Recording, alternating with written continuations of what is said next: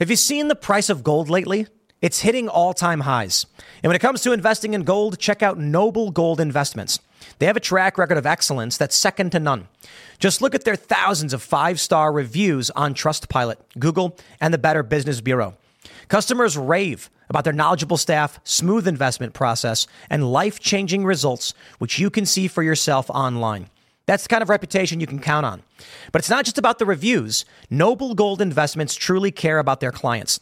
They take the time to understand your unique needs and goals, and they give expert guidance every step of the way.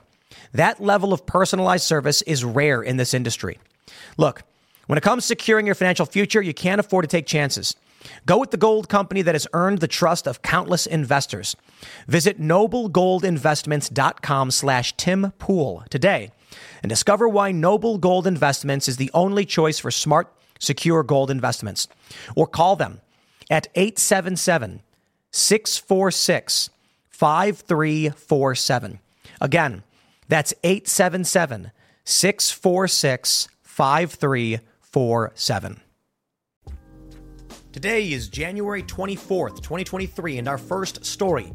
The atomic scientists have moved the Doomsday clock to 90 seconds to midnight, the closest it has ever been, suggesting that nuclear annihilation may occur in the war with Russia.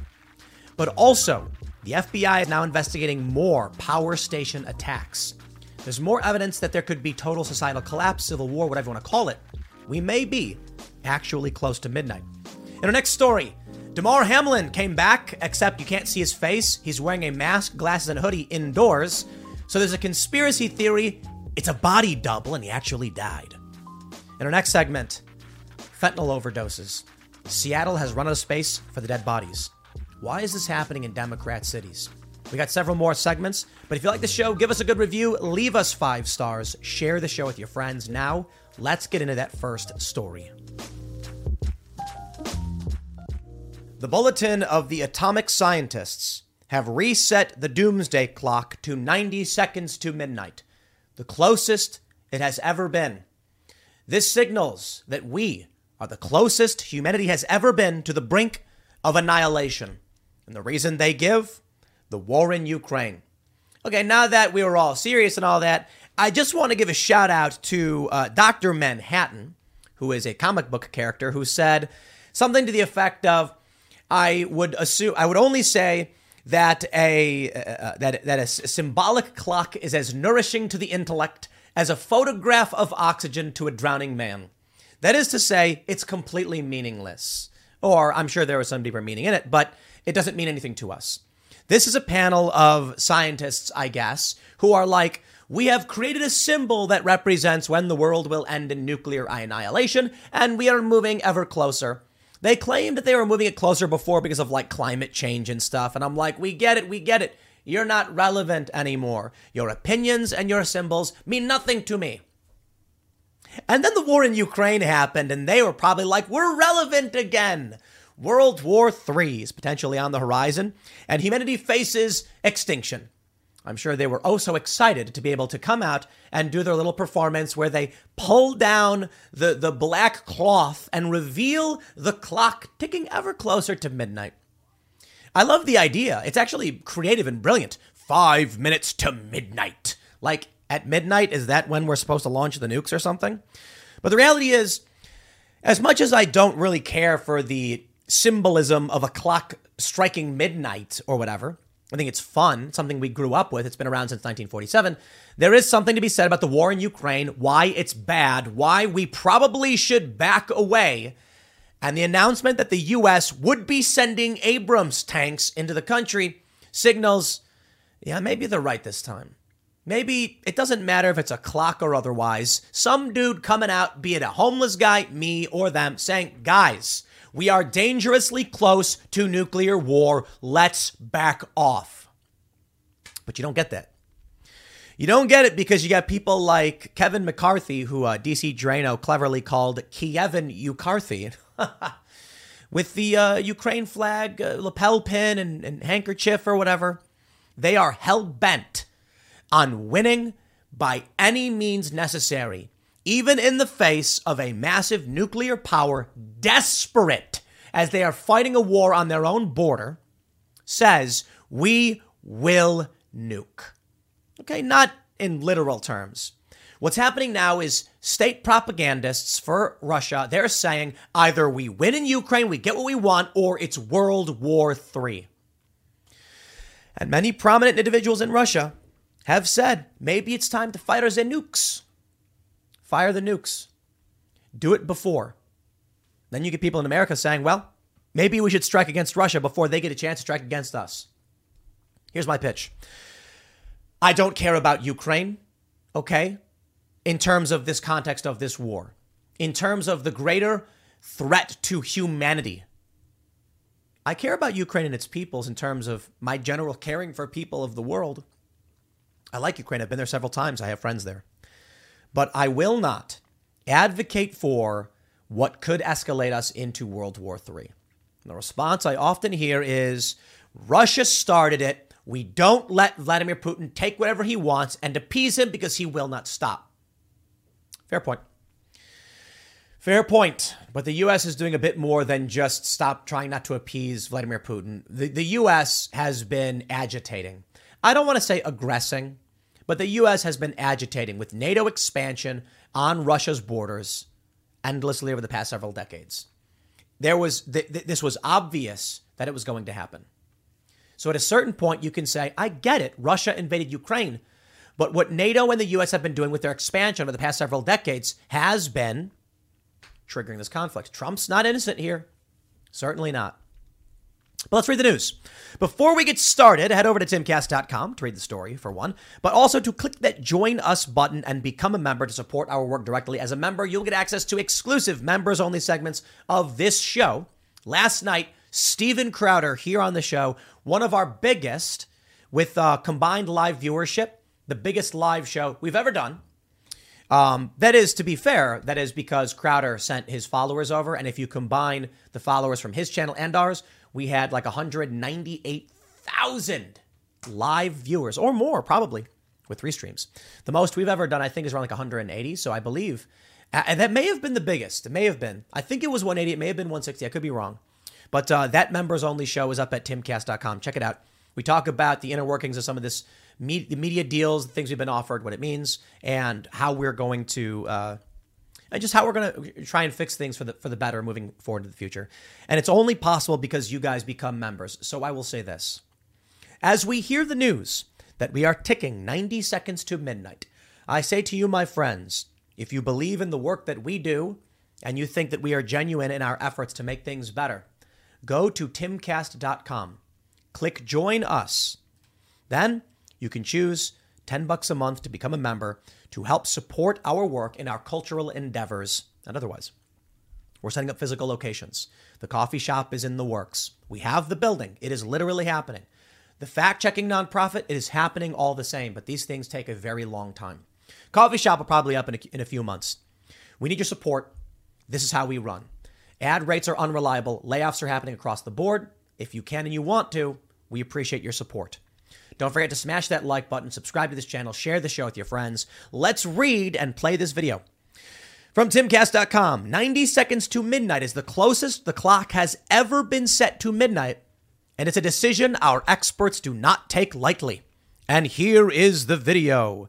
Shall we play this video? And you will hear the somber and serious tone. Here we go. The members of the Science and Security Board moved the hands of the Doomsday Clock forward, largely, though not exclusively, because of the mounting dangers in the war in Ukraine. We moved the clock forward the closest it has ever been to midnight. It is now 90 seconds to midnight. Then they just stand there awkwardly and stare at the camera. I find it oh so funny. I just want to say, look, 90 seconds to midnight means literally nothing to me. Why? Because it's a nonsense term. It's as nourishing to the intellect as a photograph of oxygen to a drowning man. It is literally nothing. You made up a thing. Like, here's what I said I'm going to do. I'm going to make a turtle race once a year, And then every time the turtle wins the race, we're going to scratch our beards, or, what we can grow of a beard. And then we're going to be like, I must move forward the turtle meter of apocalypse. It's a random thing they made up. And it's relative. Meaning, as things progressively get worse, and they come out and say, we are moving the clock closer to midnight. And then what? It was 100 seconds to midnight. Then it's 90 seconds. Next, it'll be 87 seconds, because they're like, if we go too fast, we're going to end up with no increments between 11:59 and midnight. Basically, for those that don't understand, what it means is when you get to midnight, the world blows up. Okay, it's nuclear war. What happens when they're like, we're 5 seconds to midnight, and then Vladimir Putin takes a dump on a treaty or something? It's like, is that not inching us closer? What if Vladimir Putin is outright like, I'm going to press the button right now? How long till midnight then? Are you letting it's 5 seconds? He's going to push the button? My point is this. It's relative. They're saying it's 90 seconds, but that doesn't mean anything. They could say it's 10 seconds and it doesn't mean anything. And then what happens if right now we get 89 trigger factors in this conflict? Are they going to choose to ignore some of them? Because otherwise they'll be too close to midnight. And then they'll be like, actually, it's 5 past midnight and the world didn't blow up. So I guess we're good. Okay. Now look, I really loved ragging on the Doomsday Clock, but there is something to be said about their opinions on this one, that the war in Ukraine is heading us down a dangerous and dark path. And you've got psychopaths in the establishment political parties, Republican and Democrat alike, who are like, yay, Ukraine, war, war, war. And it's like, okay, look, man, I'll make fun of these scientists because I don't really care. But it's another morning, and you're all set for work. You grab your coffee, head out the door, and your car decides today's the day it won't start. Panic sets in. You're not just late, you're stranded. Get ahead of unexpected car repairs before they strike with CarShield, the most trusted vehicle protection company. For almost 20 years, CarShield has saved millions of drivers from repair nightmares with low monthly plans that cover up to 5,000 major parts and systems, like pricey transmission and engine repairs and check engine light mysteries. Visit CarShield today at carshield.com/Carlson. Plans include unlimited miles, 24/7 roadside assistance, help with flats, lockouts, and rental car options. Save 20% and get a free quote by visiting CarShield online at carshield.com/Carlson. Don't wait for the next surprise. Choose peace of mind with CarShield. Go to carshield.com/Carlson and save 20% today. hey, they're the experts, right? Can we just say there's a kind of consensus that the warmongering is going to blow up this planet and we'd like it to stop? Donald Trump's been saying it. TheBulletin.org writes, a time of unprecedented danger. It is 90 seconds to midnight.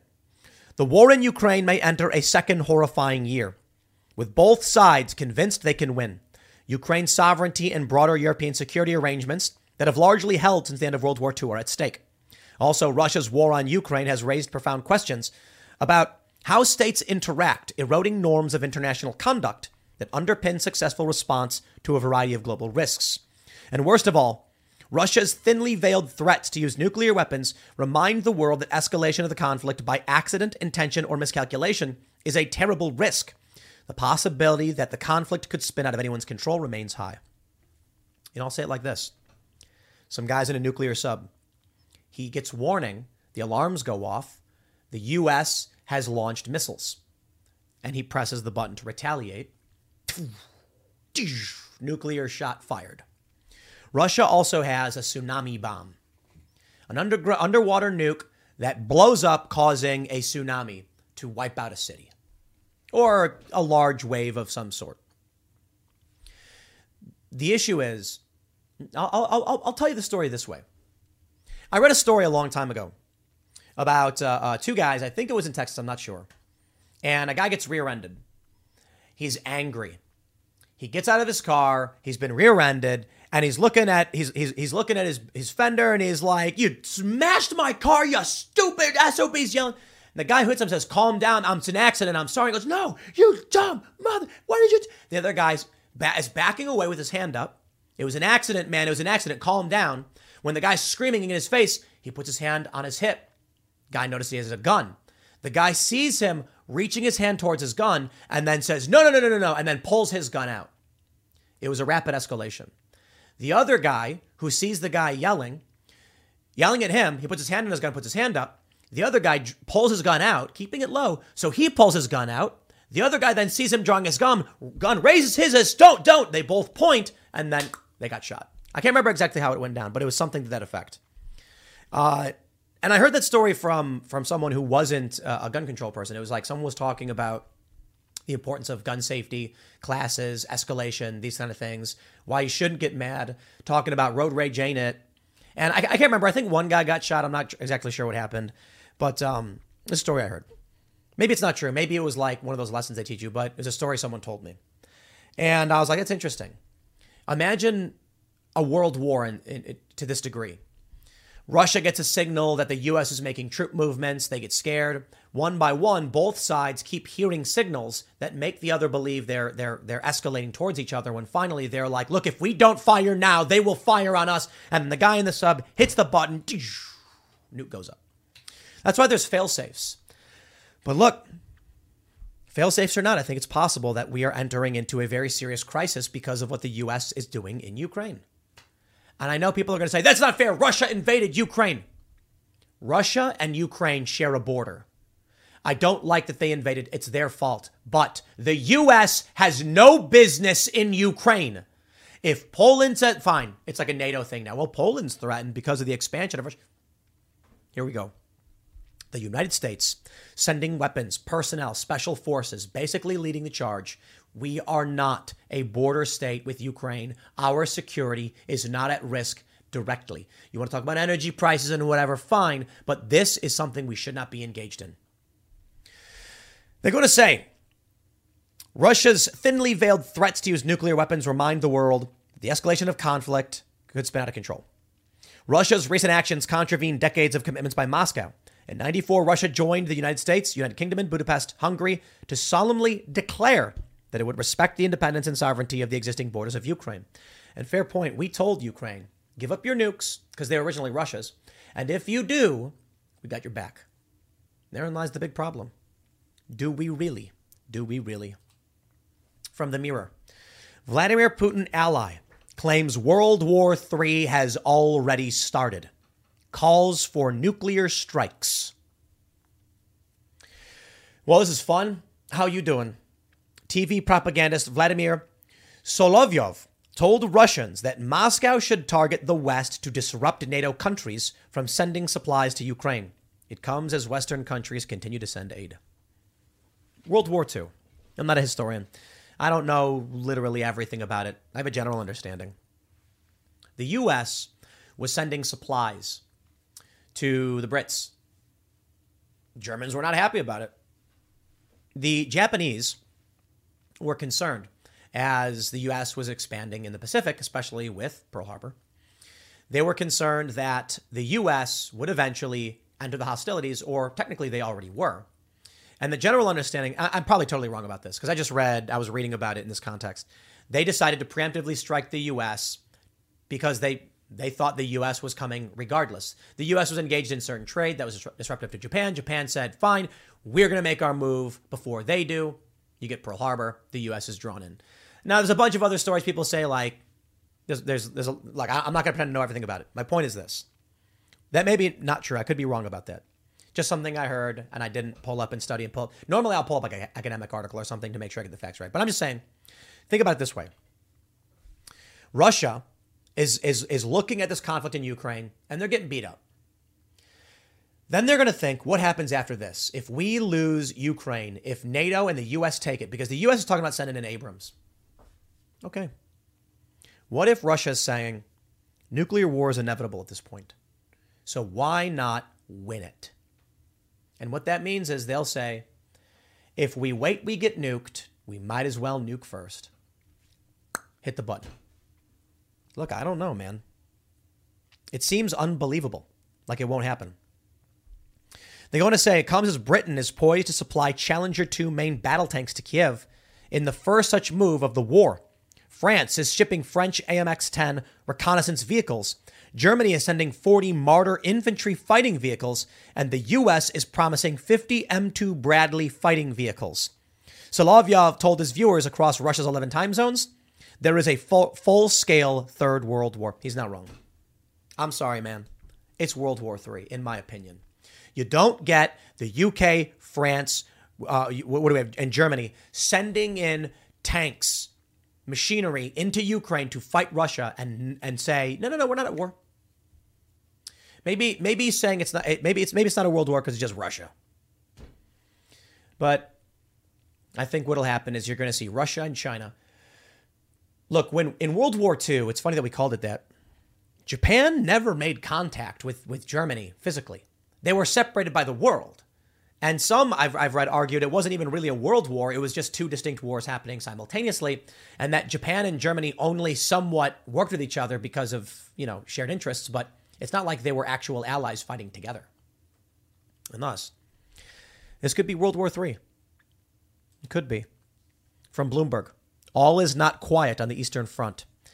They write for Bloomberg that victory in Ukraine could mean World War III for the rest of us.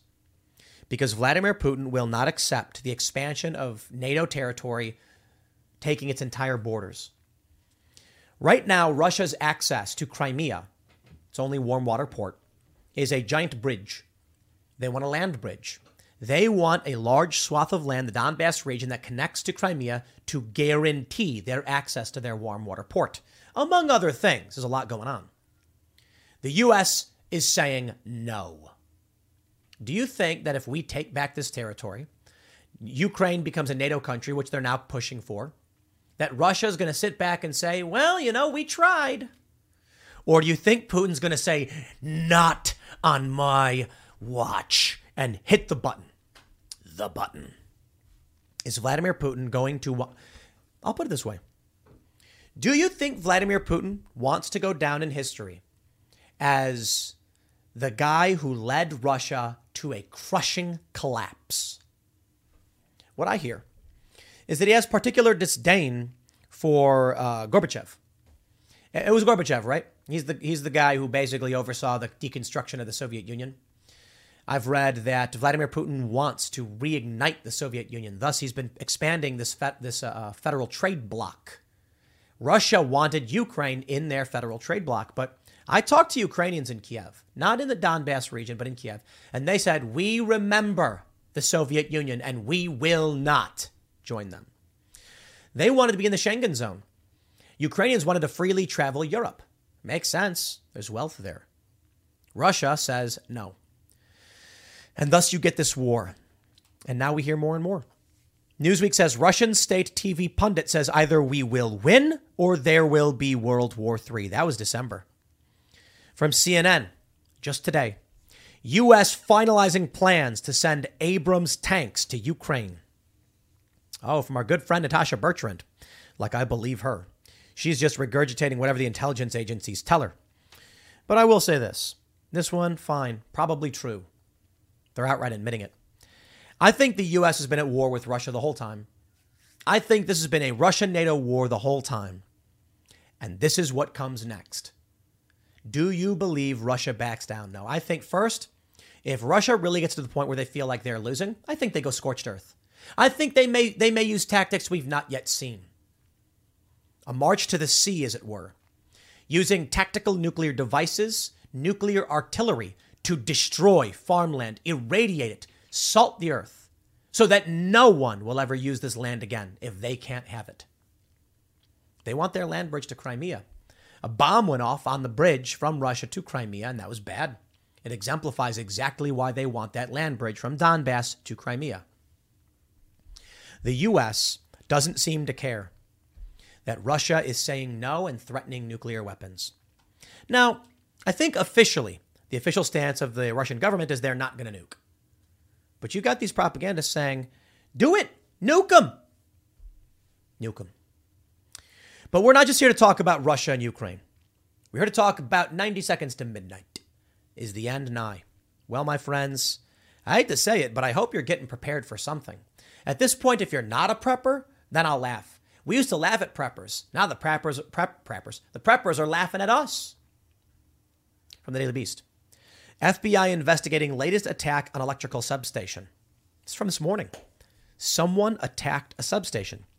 In the early morning hours of January 17th, unknown suspects fired multiple shots at the substation in Thomasville, the agency said, asking anyone with information to contact the FBI tip line.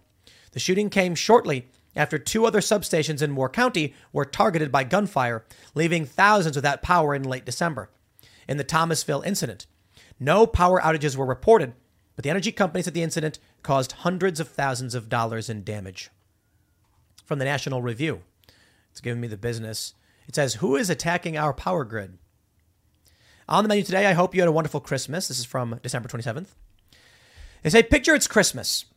You're about to prepare a big meal for the whole family when the power goes out. All the lights, the refrigerator, your computer, your cell phone charger, the works.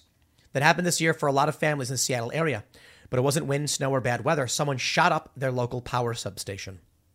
This keeps happening. Yo, what's going on? This is not an accident.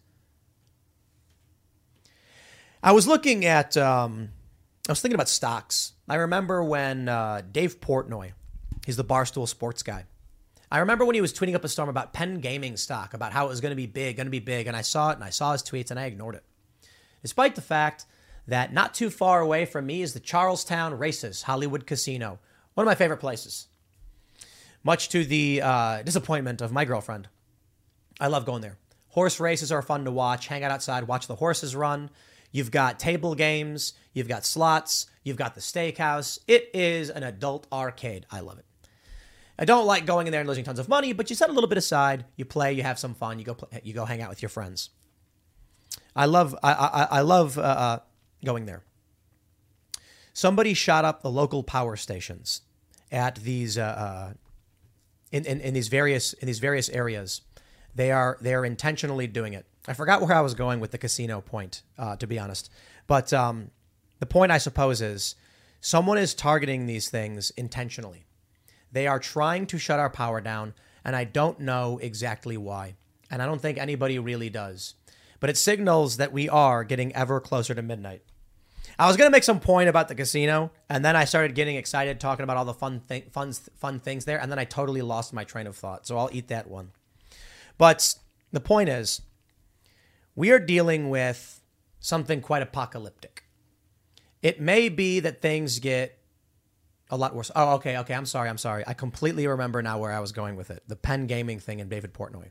Okay, so I love the casino. Obviously, I lost my train of thought. But hanging out there, they launched the Barstool Sports section. It's an amazing, massive hanging Jumbotron screen with multiple TVs on it. And even though I knew this Penn Gaming institution was expanding rapidly and preparing this big launch, I didn't buy any of the stock. That was my point. I got it back. When Dave Portnoy was talking about how the stock's going to be hot, I was like, yeah, buddy. And I'm literally staring at the expansion of this business, knowing it's like going to succeed. I'm physically excited for it. Did you know Fast Growing Trees is the biggest online nursery in the U.S. with more than 10,000 different kinds of plants and over 2 million happy customers in the U.S.? They have everything you could possibly want, like fruit trees, palm trees, evergreens, houseplants, and so much more. Whatever you're interested in, they have it for you. Find the perfect fit for your climate and space. Fast Growing Trees makes it easy to order online, and your plants are shipped directly to your door in 1 to 2 days. And along with their 30-day Alive and Thrive guarantee, they offer free plant consultation forever. This spring, they have the best deals online, up to half off on select plants and other deals. And listeners to our show get an additional 15% off their first purchase when using the code POOL at checkout. That's an additional 15% off at fastgrowingtrees.com using the code POOL at checkout. Fastgrowingtrees.com, code POOL. Offer is valid for a limited time. Terms and conditions may apply.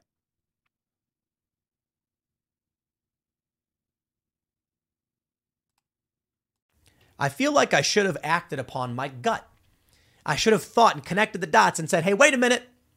This guy's saying the stock's going to skyrocket. It did, by the way. I'm saying I love hanging out there. Maybe I should buy some stock, huh? I didn't. So I think about like Rumble now. That's where I learned my lesson. I was like, okay, we know Rumble's growing massively. They got a big investment. It's all over the news. I bought a bunch of Rumble stock. And I think I've made a little, no, I think I'm down a little bit. But I was just like, if I believe in it, I'm going to buy stock in it. Here's what I'm trying to get to. Looking at these stories about substations being attacked, how many of your friends and family know it's happening? How many of you are seeing the news that once again another attack happened? Who's doing this? Here's my point. If I was going to buy stock, if I was going to look at the news and then predict the future, maybe I should say, hey man, something's happening. Just like with the expansion of the casino and the rise in stock value from Penn Gaming. Shout out to Dave Portnoy, I guess. Portnoy. But my point stands. I'm reading the news right now and I'm hearing Vladimir Putin, war. The threats of propagandists that demand they use nukes. Someone's shooting up substations, knocking out the power. I hope you got a backup generator. That's what I'm worried about. I'm worried about seeing all of these things line up in front of me and then not buying stock. The reality, I bought food. We got chickens. I got out of the cities. I hedged my bets. I said, you know what? I'm not going to be in a place like this. I can't tell you the chaos that you will experience if the power goes out in a major city for an extended period of time.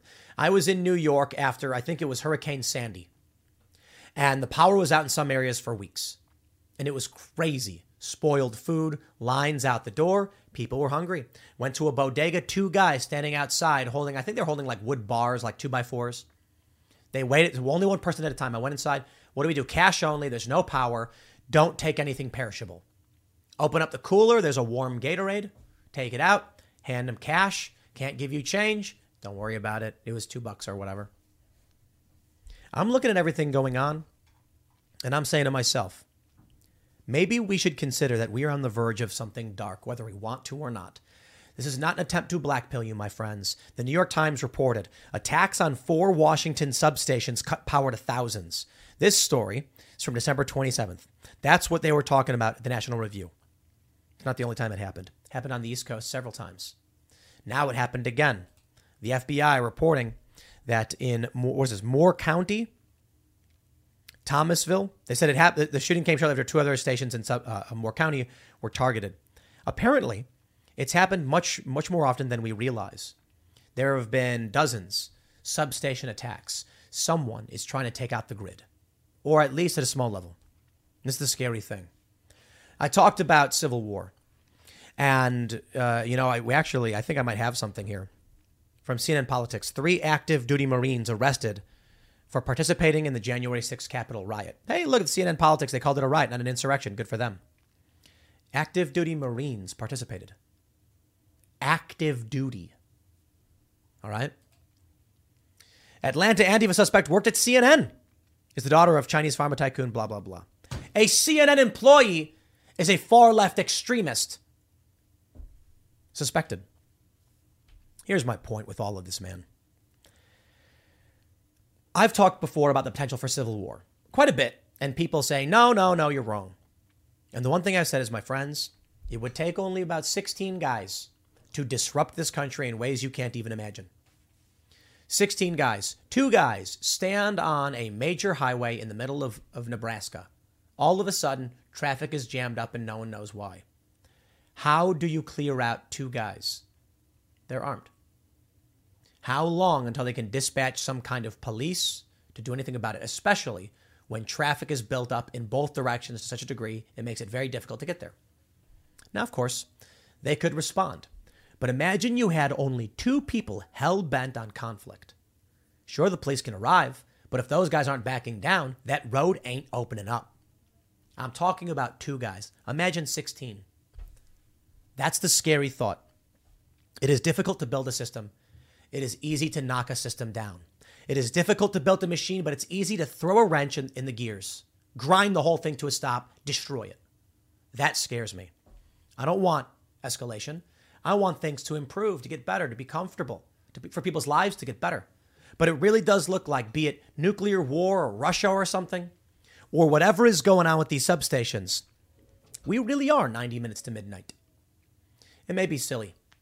that these scientists are just standing there and they all turn slowly and they pull down the thing and they look at you and then stand there awkwardly. And it's like, I don't know who you are, dude. I don't know why your opinion matters. But you stop for a second, you take a look around at everything that's happening and you say, you know what? Maybe we actually are looking at the prospect of some kind of collapse. Look, I do a bunch of these segments talking about, morbid obesity, declining birth rates, Antifa violence. Add all those grains of sand together and you got a heap, my friend.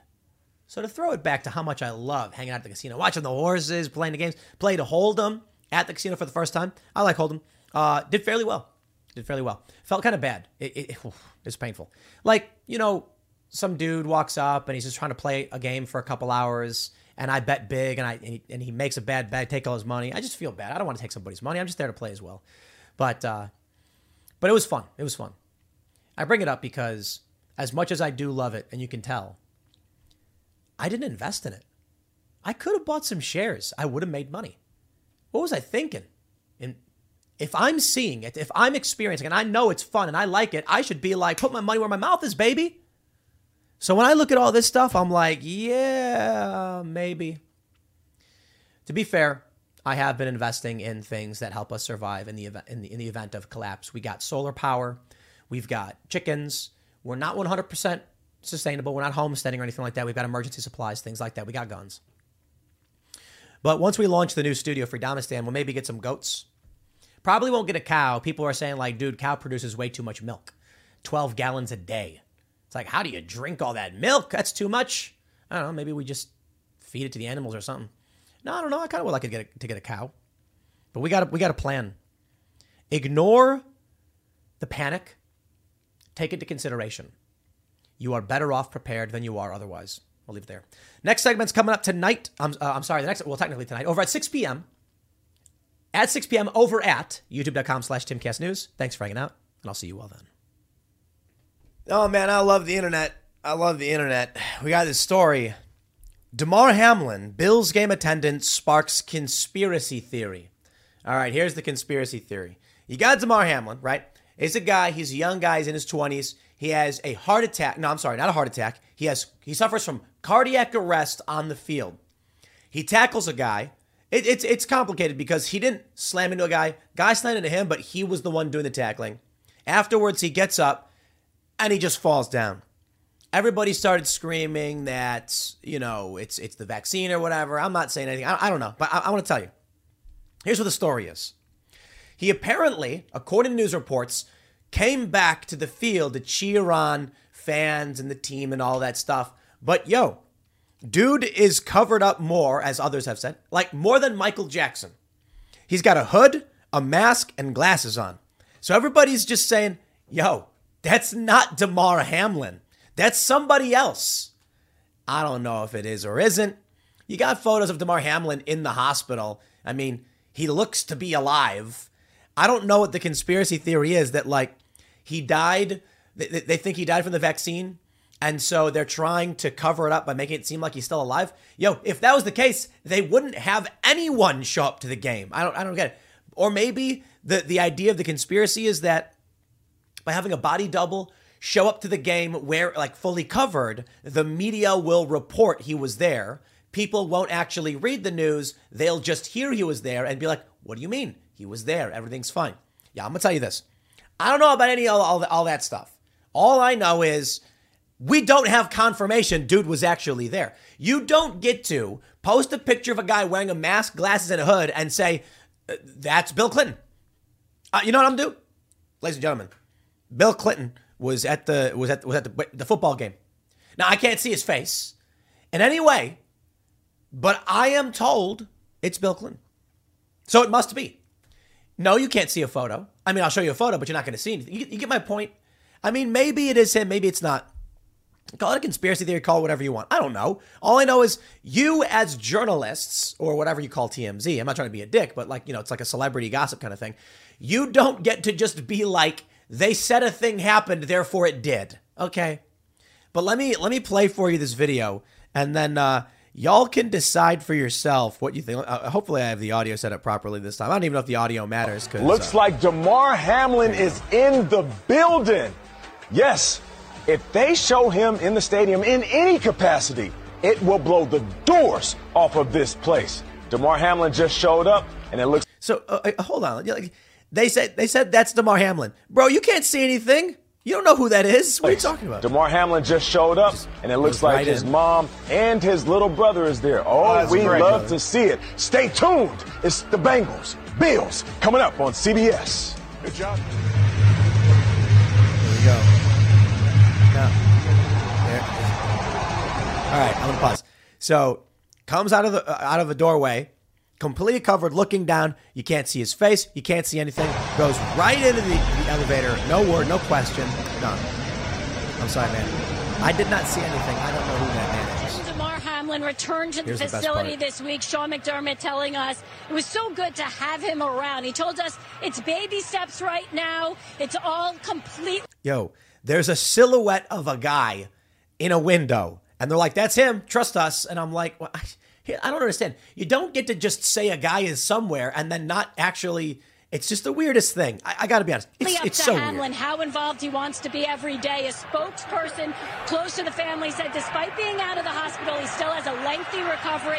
He requires oxygen and he has his heart rate monitored regularly, but he is upbeat. He's positive, and I was told he has a big smile on his face. Damar stood up, right? Yeah, he did. This is it right here. What a scene. Oh. That's his sign. Why is he wearing a mask and a hood indoors like that? I just gotta say. And also, they film him in this room. They're like, that's him all right. I'm like, why doesn't he say things? Why doesn't he speak words? Triumphant story that galvanized this. Galvanized the nation, blah, blah, blah. Look at this one. There's a photo. Yeah, come on, man. Damar Hamlin makes emotional return to Highmark Stadium for Bengals-Bills game after devastating cardiac arrest. Okay, look. I don't know about any grand conspiracies or anything like that. I mean, if I was going to speculate as to why, I'll read about what they're saying about the conspiracies. If I was going to speculate as to why they would do this with not Damar Hamlin, it could be because they want to keep his profile up. It's really that simple. Look. If dude did die of a cardiac arrest, why not just say he died of cardiac arrest? Why do they need to get a body double? If that's what you believe, why would they do it? Like who benefits? Yeah, as Alex Jones, Key Bono. Is that what you say, Key Bono? Who benefits? Is it they don't want people to think that he died because of the vaccine? Because they already said that wasn't the case. That his heart attack was commotio cardis, is that what they call it? That the hit from the tackle shocked his circulatory system and caused him to go into cardiac arrest. I don't know if that's that's what they're saying. I don't know if that was officially diagnosed. And apparently that's more from a projectile, so it seems extremely unlikely, but maybe possible. I have no idea. But either way, the narrative was never that that the vaccine killed this guy. So why would they need to use a body double to make it seem like he's alive if he wasn't, when they could just come out and be like, everybody knows the dude's heart failed. It was commotio cardis, or whatever it's called. And then he didn't make it. I just don't understand. I don't get what the conspiracy theory is supposed to be about. Here's what TMZ writes. But I'll be the first to admit, hey, look, maybe I'm some milquetoast fence sitter. I'm not going to go so far as to be like, there's a grand conspiracy here. They're using a body double. But I will be like, you can't tell me that's Damar Hamlin without... Like, I'm sorry, dude. In the weirdest of circumstances, this dude is covering up his face indoors with a hood on and glasses, and you can't... They don't even film him from the front. They film him from the back. And then from the outside, you can only see his silhouette. That's just weird, period. I don't care who you are. Like, imagine if I was like, hey, guys, here's what we'll do. I'm announcing that tomorrow I'll be at DC's Freedom Plaza. Everybody shows up. And I'll just send a guy to wear a beanie, a hood, a mask, and glasses and drive past and wave while wearing gloves. And be like, that was me. Trust me. People are going to be like, no, it wasn't. Shut up. Anyway. Here we go. Because I love this story, dude. I had to talk about it. I know we got other conspiracies, like Ghislaine Maxwell came out and said that Epstein was murdered. And I'm like, whoa, we should talk about that. And then I saw this video and I was like, this is way better. Because, like, what is the conspiracy? A group of guys get together, like, and they're like, we need people to think that Damar Hamlin's still alive, so we're going to send in a body double. Here we go. TMZ writes, Damar Hamlin's presence at the Bills playoffs game has fueled wild conspiracies on the internet among the tinfoil hat-wearing crowd. Now, I got to pause there and just say that's offensive to conspiracy theorists, because every conspiracy theorist these days knows that putting tinfoil on your head actually amplifies. What it does is the radio waves go in and bounce around in your brain. So ain't nobody wearing tinfoil hats these days. Maybe a Faraday cage suit. Anyway, with some suggesting a body double was used in the 24-year-old's safety's place. But multiple sources tell TMZ Sports that's simply not true. Sorry, conspiracy theorists. Dude, that's not how journalism works. Bill Clinton was at the game. Nobody saw him. The guy was wearing a total bodysuit. You couldn't see his face. So I called the guy and says, was that really him? And he goes, trust me, it was. Well, I do trust him. Therefore, it's confirmed. I'm sorry. I provided no evidence to anybody of that claim. You can't just call a guy and they're like, it's him. It's like, all right, good enough for me, I guess. Just pull the mask down. But here's what I will say. If the conspiracy theorists do think that Damar Hamlin's dead, like, the easiest thing in the world is for him to just put out a video being like, hey, I'm not dead. Here's a newspaper with the date on it. Of course, I got to be honest. They won't do that. And don't ask me why. It's just, everything's weird. Everything's fake. Everything's fake. Hamlin attended the Bills-Bengals game Sunday afternoon at Highmark Stadium. His first time back at the NFL game since he went into cardiac arrest on the field in Cincinnati on January 2nd. Man, it's been that long, huh? Recession and inflation are here. Gas, housing, and everyday goods are up, way up. And you want to be ready for any situation. So what would you do if there's no food on the shelf? ARC Heirloom Seeds are here to help. Did you know 99% of seeds sold today can't reproduce? With Heirloom Seeds, you only have to plant once. Then you can grow year after year, giving you and your family stability and security because things are getting crazy out there. Our all-in-one seed kit provides everything you need to grow your own food. This premium seed kit has over 65 varieties, 50,000 seeds in stores for 15 years. You'll also get our exclusive seed guide to make growing a no-brainer. ARC Seed Kits is a family-owned and operated business and the most trusted name in the nation for over 15 years. Our mandate is to get heirloom seeds into every home in America. Go to arcseedkits.com today and get free shipping by entering promo code podcast. That's arcseedkits.com, promo code podcast. Get your seeds, get prepared, get growing. arcseedkits.com. Damar, wearing a mask, hoodie, and sunglasses, was shown on television at the stadium scoreboard, but between the accessories and bad weather in Buffalo, it was difficult to see Hamlin. FYI, it was 30 degrees in western New York on Sunday. He was indoors wearing a hood. What? Don't play these games, dude. He's indoors with the hood and a mask on, and I hunched over going like this. That's why people are saying it's weird. Given Hamlin didn't speak with the media, and his face wasn't seen clearly, some people went on Twitter and online forums suggesting it was a stand-in used in DH's place. All right, fair point. Here's a photo of him, once again, indoors, wearing a hood. Fine. But why wear the mask indoors? Well, I guess they'll respond with, it's COVID, man. People wear masks. Sure, I guess. They're going to say, the speculation has even got to the point where people were dissecting other pictures of Damar, including the one teammate Matt Milano posted last weekend, which was believed to be Hamlin's first return to the Bills facility. So I mean, there he is, right? Is that him? In the interest of debunking internet conspiracy theories, we made some calls, and multiple people close to Damar say it's absolute nonsense. Bottom line, Damar Hamlin was at the Bills game. We reached out to the Bills for comment. So far, no word back. I just want to stress this, okay? Stress my point. You have to verify. You don't get to just be like, a claim was made, we ignored. Here's the way I see it. Damar Hamlin reportedly returns to the field. For what reason would they use a body double? I just don't see it. Dude's not dead. I mean, maybe he's on an oxygen tank so he can't leave. So why do this at all? Profile so that people hear the name? I think that makes the most sense, to be completely honest. If it is true that this was not Damar Hamlin, and it is suspect because the dude's wearing a mask, sunglasses, he's wearing a hood indoors, sunglasses indoors, and a mask indoors, and a jacket, like as if it's a blizzard inside. But I digress. Here's what I think. I think the family's probably talking to him. They said, look, man, you're young, you got a career ahead of you, it's going to be a long recovery, and the only way that we can maintain this is if there's a visual presence. If you drop out of the spotlight and the story fades, you lose money. You lose longevity. We got to get some press. So he said, I can't leave. I'm on an oxygen tank. So they said, we're going to get a body double. Now, here's the thing. If he couldn't leave, why wouldn't, and they wanted press, they could just film him from the hospital bed cheering on, being like, hey guys, what's up? Damar Hamlin here. Do you want to cheer on the Bills and blah, blah, blah, blah, blah, or whatever? I don't understand what the conspiracy theory is, to be completely honest. I don't understand what people think he's doing or whatever. But I'll show you this. I'll show you this video. Because, of course, everyone's talking about the vaccine. Again, I don't know. Look, man, talk to a doctor that can answer your questions. So in response to Elon Musk, I did this segment on my main segment at youtube.com/timcast yesterday. And it goes alongside, the vaccine conspiracy stuff. This is a woman, Angela Dizelle, who said, this is me after one dose of Pfizer on 1/5/2021 in the hospital. I was a very healthy 45-year-old who managed a surgery center. 2 years later, I'm still having major issues.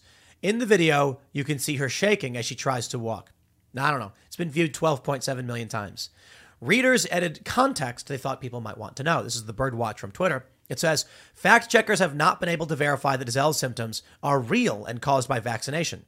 No vaccine adverse events or hospitalizations were reported for Louisiana at the time.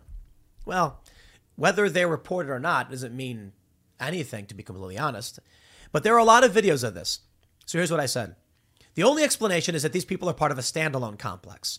Basically, all of the people posting videos of vaccine symptoms are actually, quote, conspiring in public. One big trick, only explanation for all the weird videos. This is what I'm trying to say. For one, I'm being a little trolly. I don't know if her symptoms very well may be caused by the vaccine. I'm not sure. I don't know. The point I'm making is for all of the people who are saying it's not real, and there are many, the question I have is, how do you explain all of the videos of people shaking? Okay, well, the explanation I offered up is the only real explanation for these people is a standalone complex. A standalone complex, for those that aren't familiar, is a conspiracy in public. Nobody had a secret meeting. Nobody got together and said, okay, I'm going to put out a video and then I'm going to be shaken. And then you wait a few weeks and then you do the same thing. But a standalone complex is a social phenomenon where everybody does a similar thing all at the same time, giving the perception of a conspiracy. That is to say, unless, of course, their injuries are actually caused by the vaccine in some kind of, it could be Guillain-Barré syndrome or something like that. But this would be the only potential explanation. The idea would be that all of these people, maybe not all of them, but most of them, that are convulsing and having symptoms in these viral videos, they're doing it for internet clout. It's a social movement. Sorry, that's it. That's it. I mean, first, I am not saying these people are not injured by something. I don't know. I'm just saying, if they aren't, it actually is a fairly simple thing. People lie on the internet. That's it. People lie on the internet, dude. They lie all the time. This is the difficulty of life.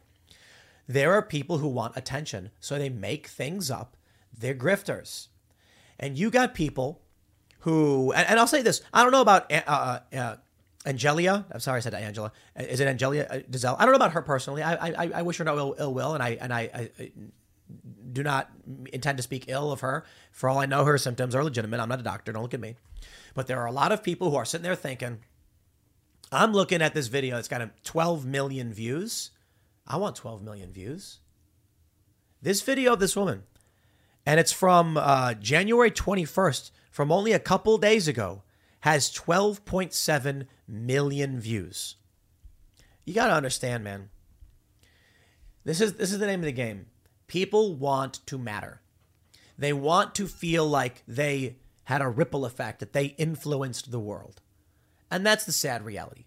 Some people become mass shooters. Not everybody, and most people don't. The overwhelming majority, I mean, like literally, like everyone doesn't do this. It's a small handful of psychopaths who do.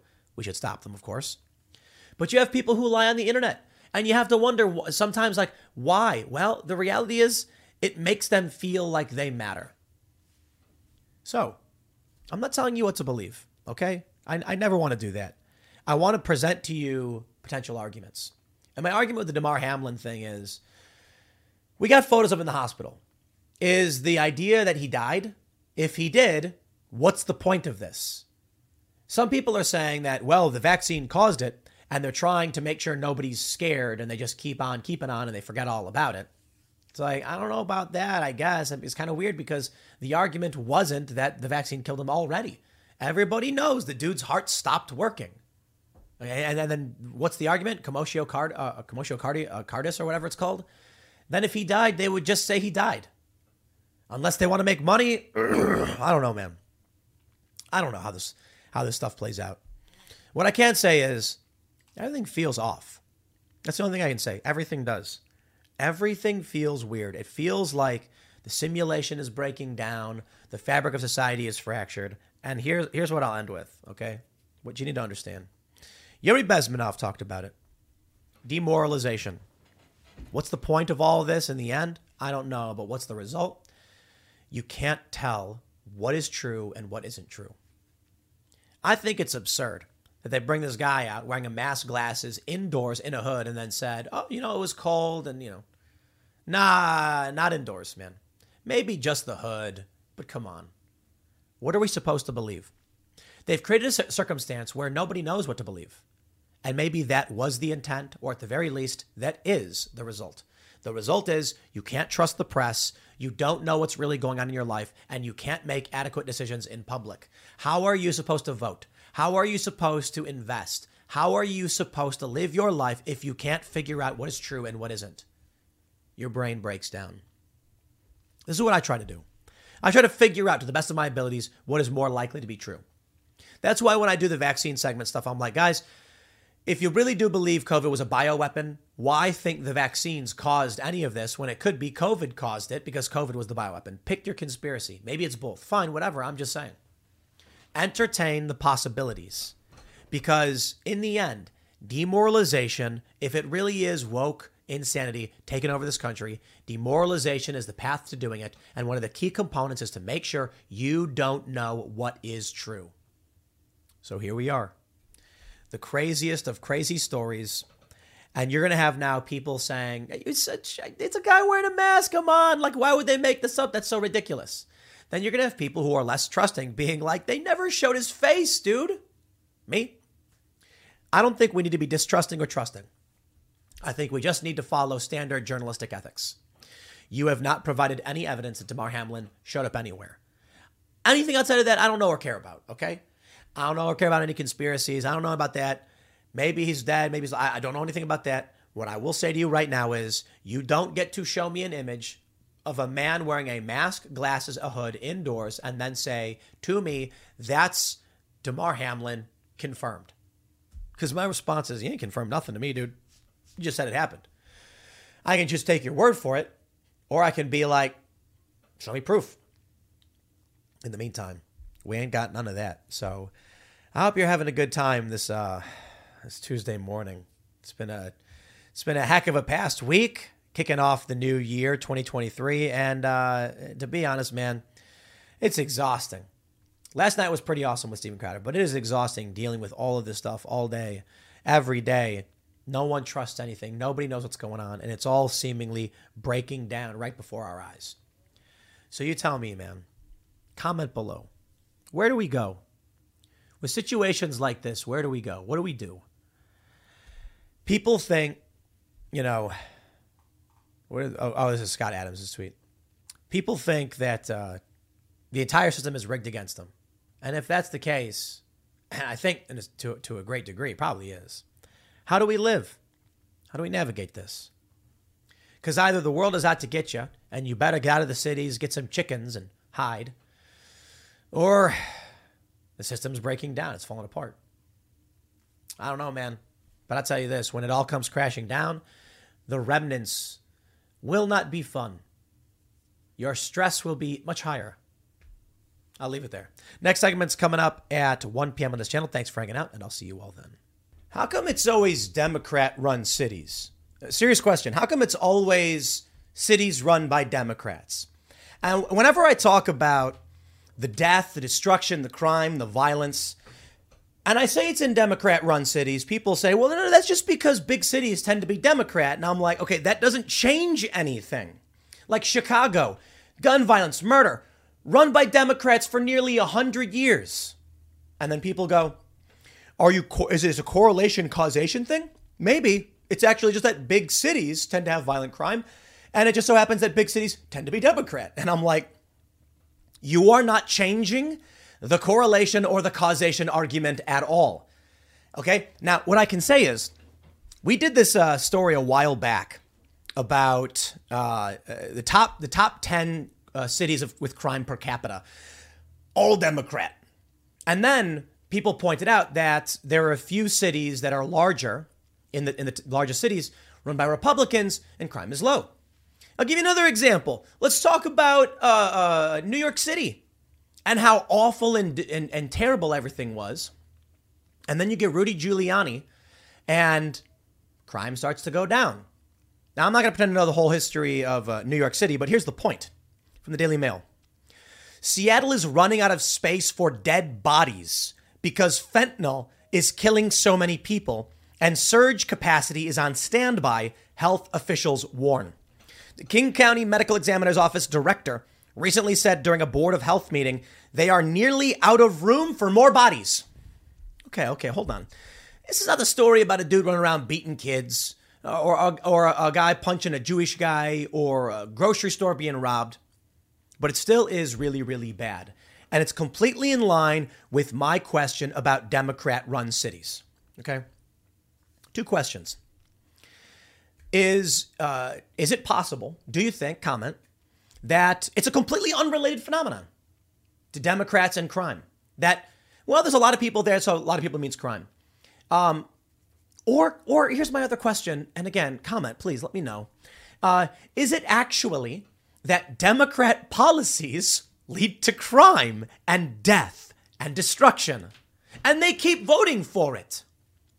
I'll tell you my story, my friends.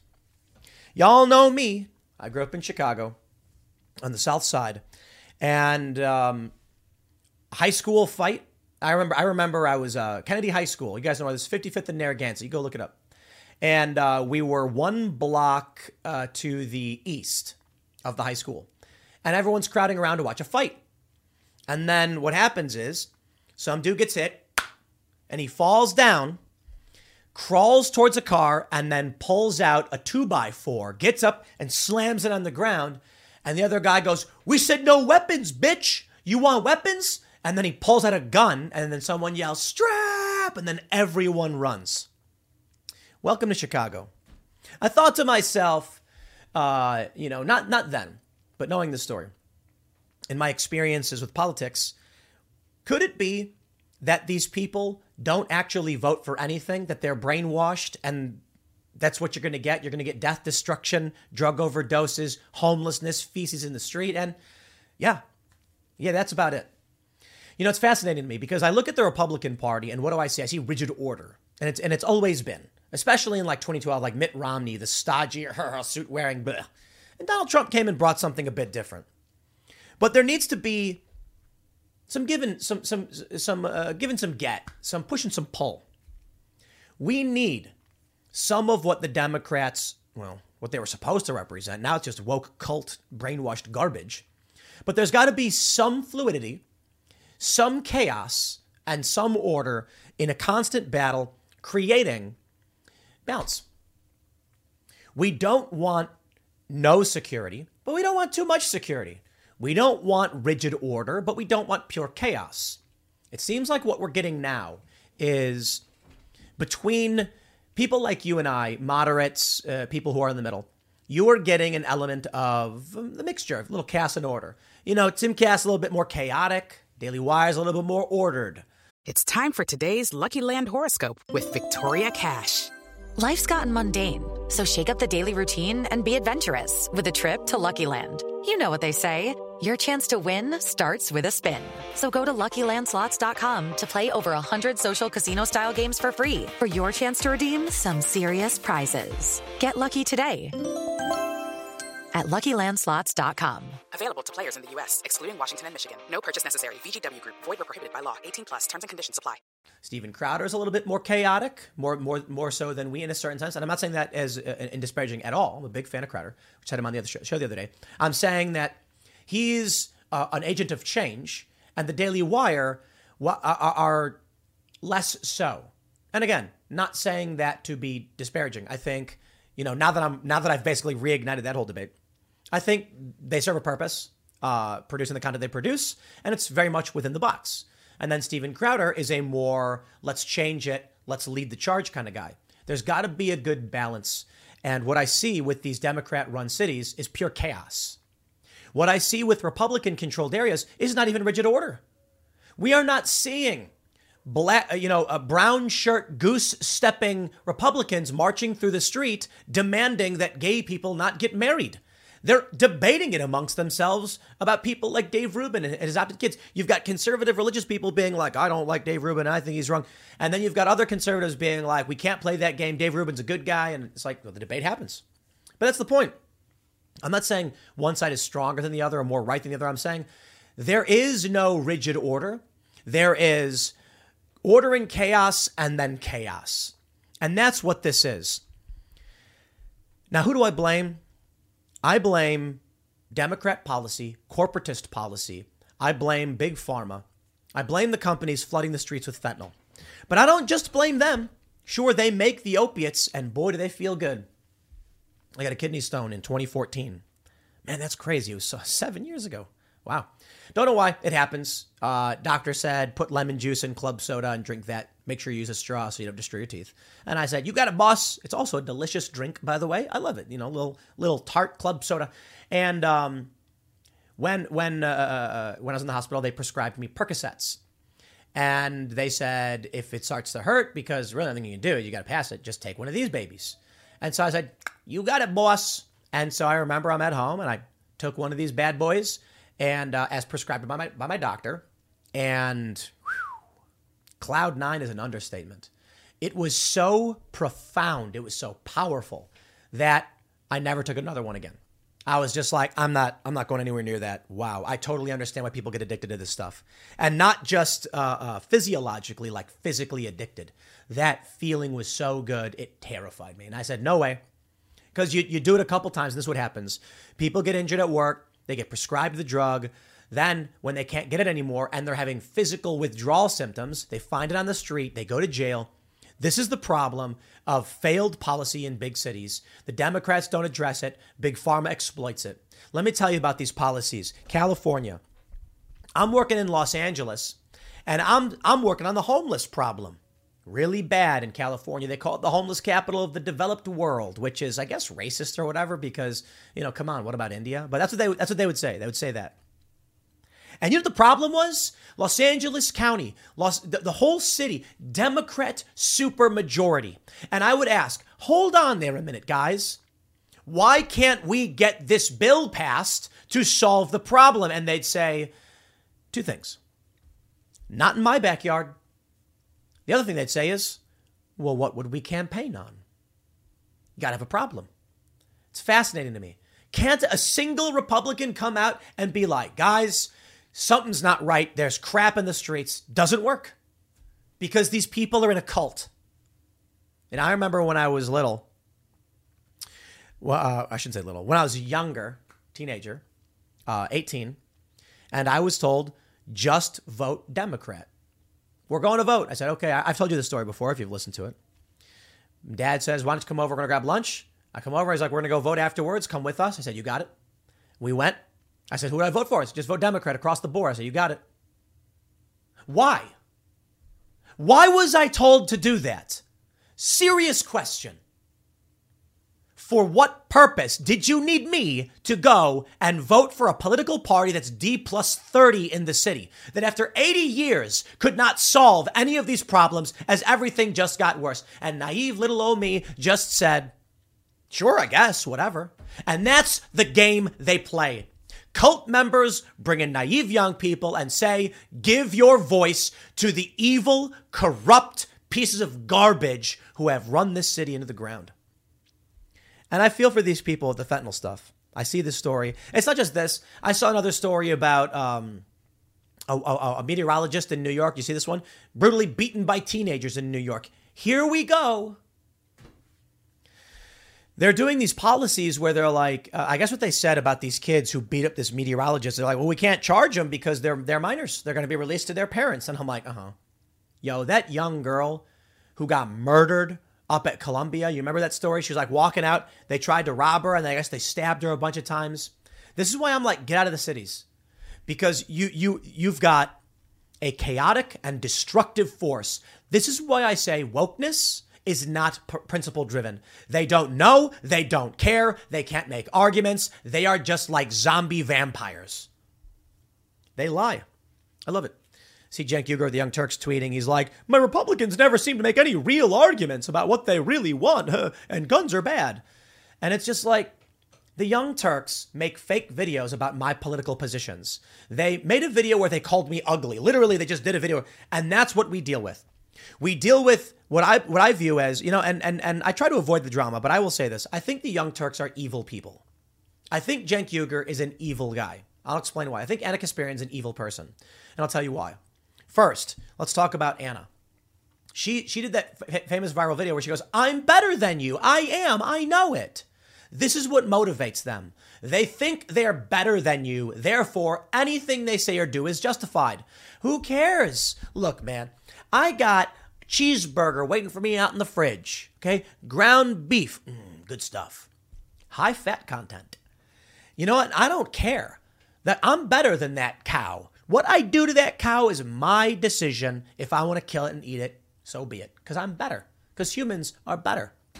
Now, obviously, I'm not talking about the Young Turks eating anybody or anything crazy like that. What I'm saying is, when you're an individual who genuinely and you explicitly state to the world you're better than them, what you're saying is, anything I do to you is immaterial. Anything I say to you doesn't matter because you don't matter. I'm better than you, and I know it. That's their position. Me, I don't think I'm better than you. I think humans are all decentralized with different specialties. You know what? It just so happens I'm a guy who's good at talking without a prompter and opining and letting loose a stream of consciousness. I'm a guy who likes to read. So I read a lot, I remember what I read, and then I talk about it. It worked out for me. But you know what? I can't chop wood to save my life. Okay, literally to save my life, I could probably chop wood. But there are people out there who can cut down a tree, know how to cut it, can make that tree fall perfectly. Now that's survival. Guess what? When the apocalypse happens, or when, I don't know if anyone's going to be like, we sure could use a guy who complains about stuff. Right this way, Tim. They're going to be like, bro, you're not a lumberjack. You're not a carpenter. You got no trade skills. What can you do? And I'm going to be like, well, I'm really good at skateboarding and I'm good at talking about things. I maybe would be good at planning or something like that, but their city planners are better than me. That's the reality. This is the world we live in. I don't think I'm better than anybody. I think I'm gonna be here. I'm talking about ideas. I think it's important we talk about these ideas, but let me get to the point. That's one of the reasons why I think they're evil people. Then you look at Cenk Uygur. I mean, come on. I know I've known this guy for a long time, like 10 years, 11 years, longer, maybe even 12. He's not a dumb guy. To come out and say there's no Republican argument, there's no conservative argument, to say that guns are worse, he's clearly just saying whatever he needs to say to win over what he views as his faction. I can go on my show, and even with people complaining about Ian, have Ian on the show, have him talk about his ideas, debate these ideas. I can be on stage at Turning Point USA and say, I disagree with you guys about the vaccines, to people going boo. Because that's just me. I am only what I am. But I think the reason I mention them is because they are what get us into this mess. The people who genuinely don't care about what happens in the long term of this country. The chaos. They've enriched themselves off of being very mean, off of lying. They did a segment, Anna did, where all she did was just call me ugly. Like, not politically relevant to any conversation or policy. Even now, when I do bring them up, and there's other people to bring up probably. I mean, Kyle Kalinski's great. Crystal Ball is great. There's great leftist commentators. That's why I'm singling out the Young Turks. They're large. Not the biggest. They were at one point. But they make their whole bit is don't care about you, don't care about them. They think they're better than you, and they're going to say whatever they have to convince stupid people to keep giving them money. And the end result is people voting in policies that result in death, feces on the streets. And I see it all day, every day. And then what happens? The midterms. Republicans underperform. Incredible. Why did they underperform? Unfortunately for us, ballot harvesting. Because someone knocks on a door and says, "You're voting Democrat, right?" And they go, "I guess. Fill it out. I'm right here." And you end up with this. This is what you end up with. I don't know. Look, this story was specifically about fentanyl or whatever. And I'm trying to figure out my segments, and I'm like pulling stories up, and I'm reading a bunch of silly things. This like earlier I did the silly segment on the Damar Hamlin conspiracy body double theory. I kind of feel like that wasn't him because they didn't show his face, but whatever, man. It's not going to be hard for him to be like, "Here I am, I'm alive." We'll see what happens. But then I'm reading the news, and I read about the meteorologist who got beat up, and TimCast.com wrote about it. And I'm like, I don't, that's not enough, I guess, to me just like to do a full 20-minute segment or whatever. And then I see this, Seattle running out of space for dead bodies. And I'm just thinking to myself, why is it like this? I don't know what you do. I'm going to have some ideas. Republicans need to start ballot harvesting. Republicans are far from perfect. I think Matt Gaetz is pretty great. Lauren Boebert's pretty great. Marjorie Taylor Greene. I know there's disagreements. She supported Kevin McCarthy, and a lot of people were salty on that one, but I like Marjorie. There's a handful of Republicans, but you know what it is? I understand why Steven Crowder is upset with the Daily Wire. I do. Steven Crowder's a guy, as the Daily Wire pointed out, who's constantly been working for somebody else. So I can only imagine Crowder gets out of this contract with the Blaze and says, there's got to be something better. And he goes to the Daily Wire, and the Daily Wire says, nope, it's standard. And then Steven just says, I'm done with this. It can't be this way. It can't just be the standard. Now, look, I think what the Daily Wire does is good and important. I do. I don't agree with the traditional style of running a business the way they do, but I've got no beef with the fact that it exists. I don't go to the world and say the world must change for me because I demand it. I say I will do the work to change the world. Meaning, Daily Wire is going to do the Daily Wire thing. They're going to put out content that I think is important. It's good. I think Ben Shapiro is one of the smartest people on the planet. I think he's really good at what he does. There's some criticisms to go around. Some are saying Crowder made it a publicity stunt he should not have. Crowder pointed out Ben knows the money offered him was a production budget, not basketball player money. Okay. My point is this. I understand why he's upset. The Republican establishment will stay within the confines of the box and never try and push back. And that means the system is marching towards collapse. Maybe it's intentional. Maybe it's a World Economic Forum plot. The Davos group sitting there laughing, saying, we need less people. Or maybe, and maybe it's both, I don't know. Maybe you have Republicans who are like, look, the media says that X is good, and I'm not going to get into a fight over it because the entirety of the news industry, Republicans care more about the opinion of the New York Times than they do about their own constituents. Because, well, it affects votes. I don't want to live that way. Because this is what you get. This is what you get right here. Actually, I'll do that. This is what you get right there. Dead bodies. No more space for them. These people should not be dying. I've had a lot of people ask me, why do you think the homelessness problem is so bad? 2 reasons. The lockdown destroyed lower skill jobs. All of a sudden, people who were living paycheck to paycheck were homeless, couldn't pay their rent. So they're sleeping outside. How do you dig yourself out from that? It is difficult. The other issue is fentanyl. People get hurt. They can't work. They get drugs. They get addicted physically. They want to stop, but they can't. They get addicted to it. It's painful, and you could even die from withdrawal. And so what do? They go to the doctor and say, please, doc. The doc says no. Then they go to the streets. Now they're in jails. Now they're dead. This can be changed, but not so long as people keep voting for the same garbage. Now, I want to make sure I point out, to be fair, West Virginia has a very bad opioid problem. It really does. And this is not a Democrat state. I am not trying to say explicitly and specifically that the only reason for the chaos is because of Democrats. Republicans have their problems. In large amounts, there are problems. And there's overlap. My point is just this. I see an attempt at fixing these problems from elements of the right, but not from the establishment. There are populist leftists that I believe are misguided, but are trying really hard, and I respect it. I have a subscription to Jacobin magazine. I like it. Is it Jacobins? I don't know. People call it Jacobin. I do. Because they're pro-free speech. They may be left populist, but they agree on hey, let's help people. I respect it. I really do. I'm like, I disagree with this. They rag on the Democrats for their corruption. They rag on the Republicans for the corruption. And then they are economically left in a very weird way that I don't agree with, but I like their perspective. I think there's an opportunity with the populist left and right. Not getting along, I get it. But to do something about the endless churning and destruction that is being wrought on us by the establishment parties. That being said, these leftists and the policies they want for their cities will only make things worse. And that's actually what we're seeing. When I say there's an opportunity, it's to find the things we agree on that we know will work. But we have to say no to the excesses of the far left, because the Democrats are engaging in this letting people out of jail, getting rid of the police departments. Do we need police reform? Uh-huh. Do we need better accountability? You bet.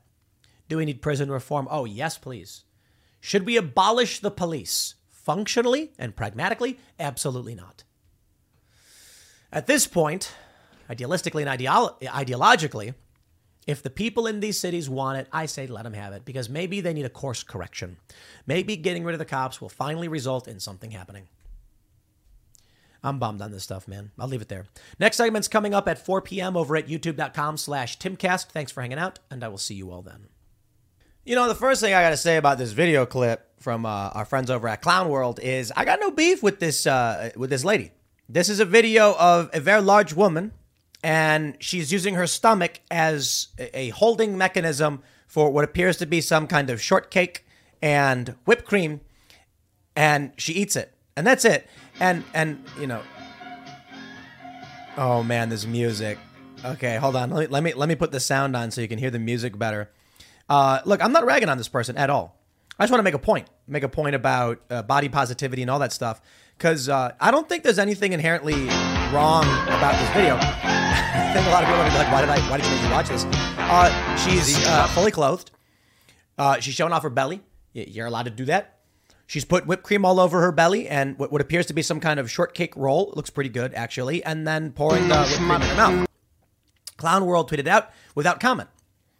Look, this is America, okay? If you're in America, you want to eat 2 shortcake rolls and dump whipped cream all over your face, boy, you do it with my blessing. That's what America's all about. We get to do that. The wealth, the luxury, the life, liberty, pursuit of happiness.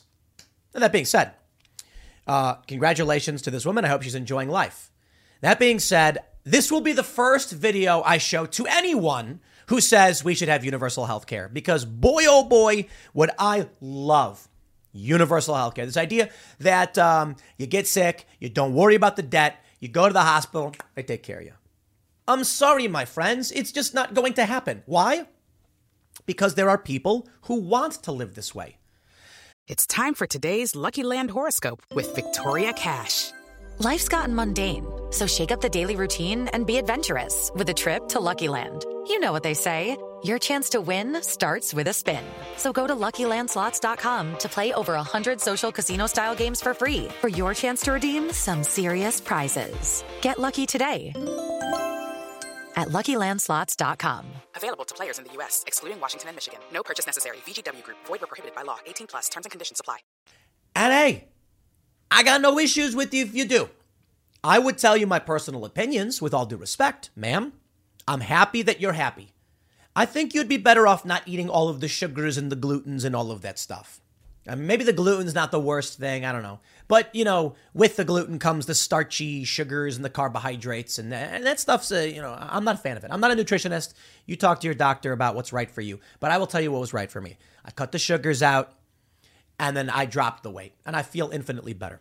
There's got to be some responsibility, I suppose. So when it comes to the idea of universal health care, here is what is holding us back. Answer me this question, leftists, in all sincerity. I am for an individual's right to eat whatever they want. I do not discriminate against this woman because she is a larger woman and wants to put whipped cream on her belly and enjoy a fine snack. Do what makes you feel good. Just don't expect me to be forced into your world, okay? If this woman has to go to the hospital because she's got high cholesterol, she has a heart attack, or some negative thing happens, that's not on me. I did not choose to live that way. Why am I doing work to pay the bills for her when she chooses to live this way?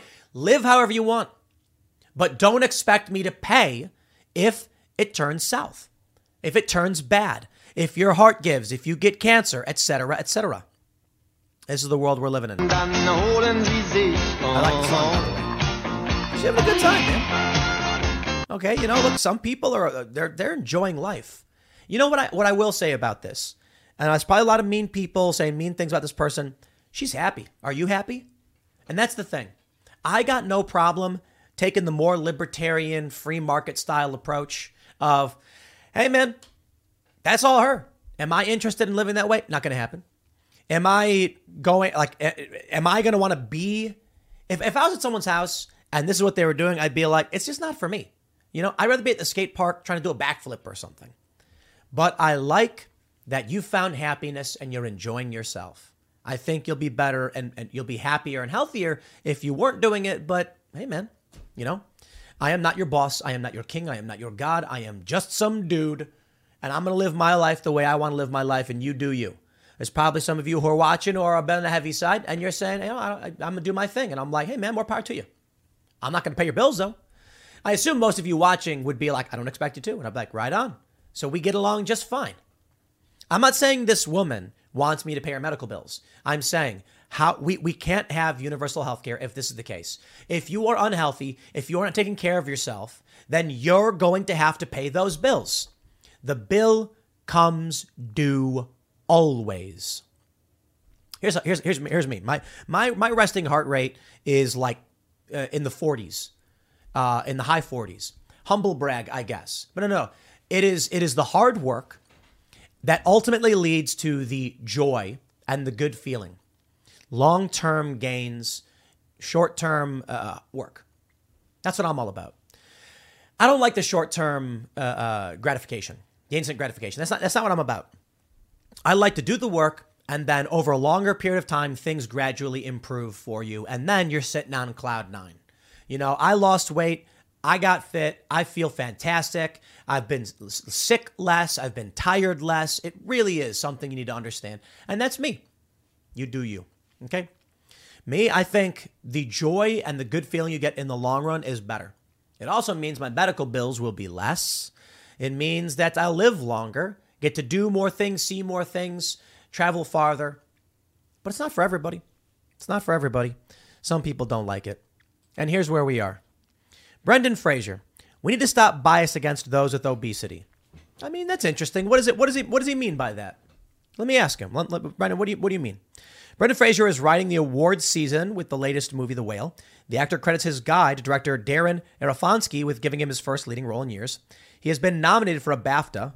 The Whale tells a story of a morbidly obese recluse trying to reconnect with his teenage daughter. If you come to my place of business and you are on the larger side, I don't care. Literally don't. If you come to hang out with me and you are morbidly obese, I do not care. But guess what? Hey, man, we go to the skate park sometimes. We go snowboarding. All right. You can come hang out with us. You can snowboard. You can do whatever you want. However, typically what happens is they're like, oh, well, I can't do that, so why don't we do something else? I say, my guy, you choose to live your life how you want to live it. But we're not going to cancel a snowboard trip or a skate park trip because you can't. And most people never, say that. Typically, my friends on the heavier side will be like, I'll come hang out, but I won't do anything. And I'm like, that's cool. Like, we like having you around. You're funny, you're fun, we play games, you're good at poker, you're good at magic, whatever. Hang out at the cabin, watch some movies. We'll go out, we'll go snowboarding, we'll come back, and then we'll hang out, because we want you around. I'm not here to discriminate. You come into my business. But there's a difference between discrimination and reality. And that is, if you want to fly in an airplane and you're taking up 2 seats, you got to pay for those seats. We had that viral story from Sydney Watson. You guys see this one? She's sitting in the middle of an aisle. She's in the seat on a plane. She's in the middle seat. And there's 2 massive people crushing her. That's discrimination. That is. The fact that you can press your body up against somebody else, in my opinion, is discriminatory. You should not get to choose to live in a way that infringes upon other people's lives and then cry discrimination when people say you are the infringer. Sydney Watson was the one having her space infringed upon. We are entitled to the space in our seats, okay?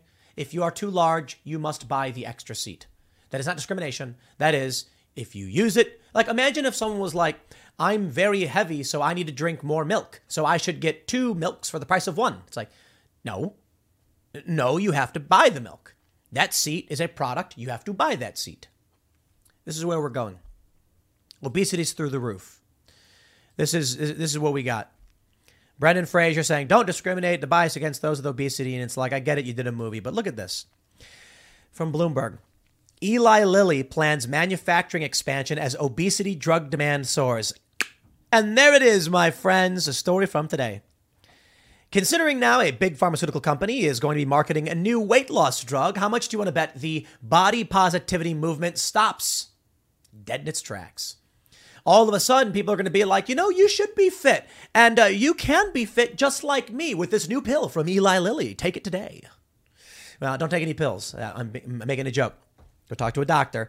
I recommend this. Don't take obesity drug, or well, I should say, it's a diabetes drug that also has potential to treat obesity. Treat obesity? Okay. Now, look, I'm not going to tell people with diabetes how to live. I know a lot of people, you got diabetes through no fault of your own. Some people have diabetes because they eat a lot of sugars and they don't exercise. Some people just get it. Some people don't. But I'm saying if you're of the type that has it because, you're like pre-diabetic or something because you're eating garbage, look, I don't think magic medicine, pills are the solution. I think diet and exercise. You ever see those commercials? Man, it's like a guy, it's this like middle-aged guy with a beer belly going like, oh, and then it's like, he's like, my heartburn hurts.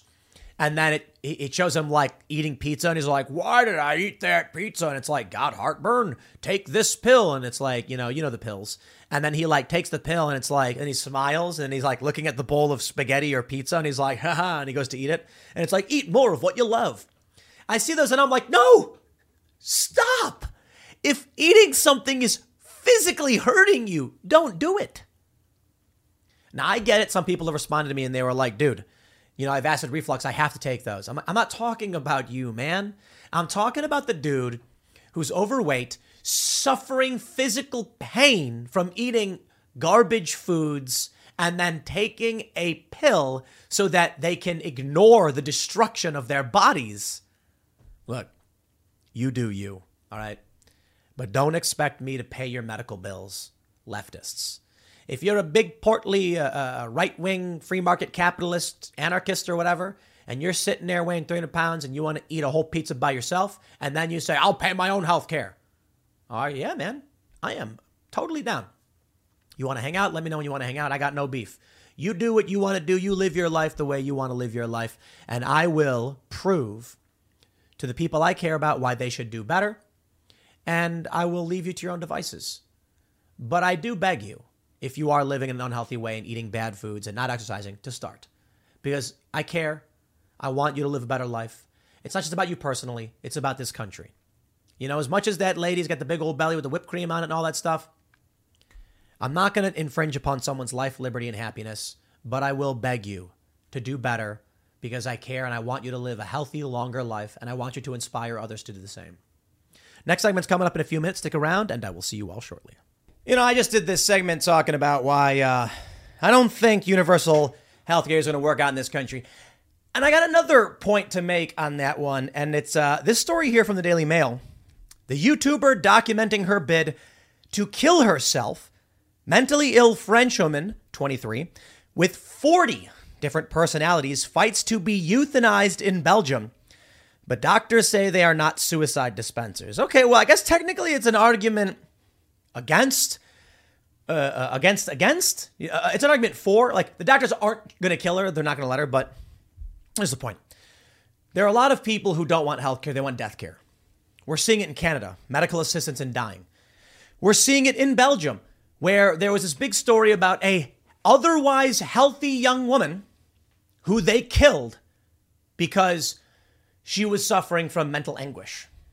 So I'm not about to have my work, my name, put into a system that marches people to their death. That's just me.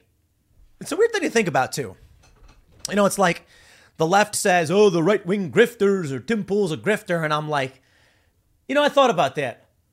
Not wanting people to be killed by the state is a weird thing to grift on.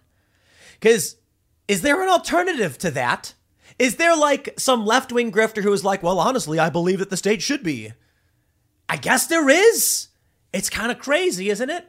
Is it not just the natural state of living things to be like, you should live?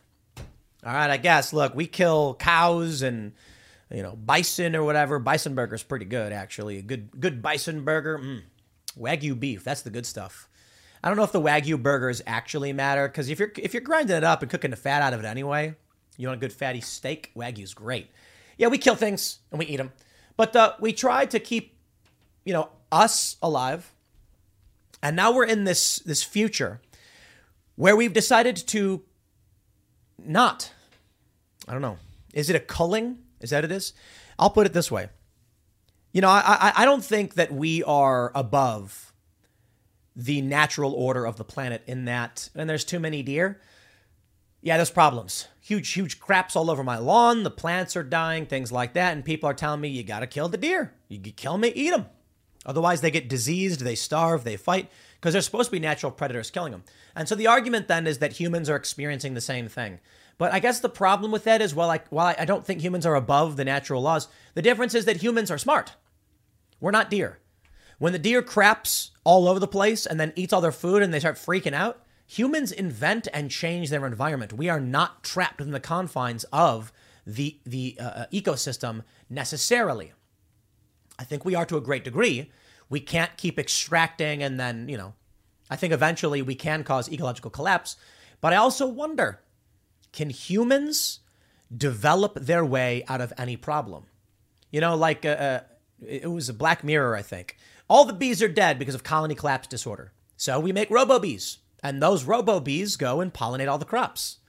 I mean, the robo-bees then turned on everybody and started killing them. That's besides the point. I mean, that won't happen, right? And besides, bees sting you anyway. So, anyway, here's the story, which, makes me feel like we shouldn't be funding the state to engage in things like this. They say the French 23-year-old who goes by the name Olympe, recently told the 255,000 followers of her mental health channel that she was in contact with doctors in Belgium where assisted suicide is legal. The content creator suffers from dissociative identity disorder, a condition formed by trauma which is often deeply distressing to those it affects. But Belgian doctor Yves Delocht, approached by Olympe, says clinics were not euthanasia dispensers and that the process can last many months or years before someone can access assisted suicide services. This follows the controversial death of another 23-year-old suffering with mental health issues who chose to end her life in Belgium last year. So she's very much wanting to no longer be alive. She reportedly lives with about 40 distinct personalities. Initially said in a post on Instagram, in the last quarter of 2023, I will have recourse to assisted suicide in Belgium. I'm already in contact with the doctors. She added, it's not a debate, it's my life. It's a decision that I made, which was difficult to take. Olympe said that she could no longer manage the burden of her condition or its causes. She said that these included sexual abuse and moving between various foster homes. But the Brussels doctor Delocht, who was reportedly approached by Olympe, is it Olympe? Let's just say that, Olympe, dismissed the claims that talks had progressed in an interview with Le Parisien. He said that the process could take months or years and said that Belgium was tired of being colored as a death ward for France, where assisted suicide is illegal. I haven't seen her medical dossier, but I've read her emails. She wants to meet me. I'm going to pause right here and just say, ladies and gentlemen, hear me out. What if it's actually not Olympe who wants assisted suicide? What if it's one of her personalities?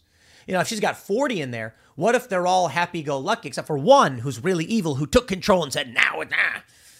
Well, what I mean to say is, if you're not well, you cannot consent to killing yourself. The idea of assisted suicide, in my mind, it's supposed to be like the doctor goes to you and says, you have 2 months left to live because of the gigantic cancer in your lungs. It will be excruciatingly painful as you hack up blood. There's nothing anyone can do for you, and you'll be bedridden the whole time. That's what I thought it was supposed to be. Even then, I don't know if I agree with it, because you'll end up with procedural suicides that aren't warranted.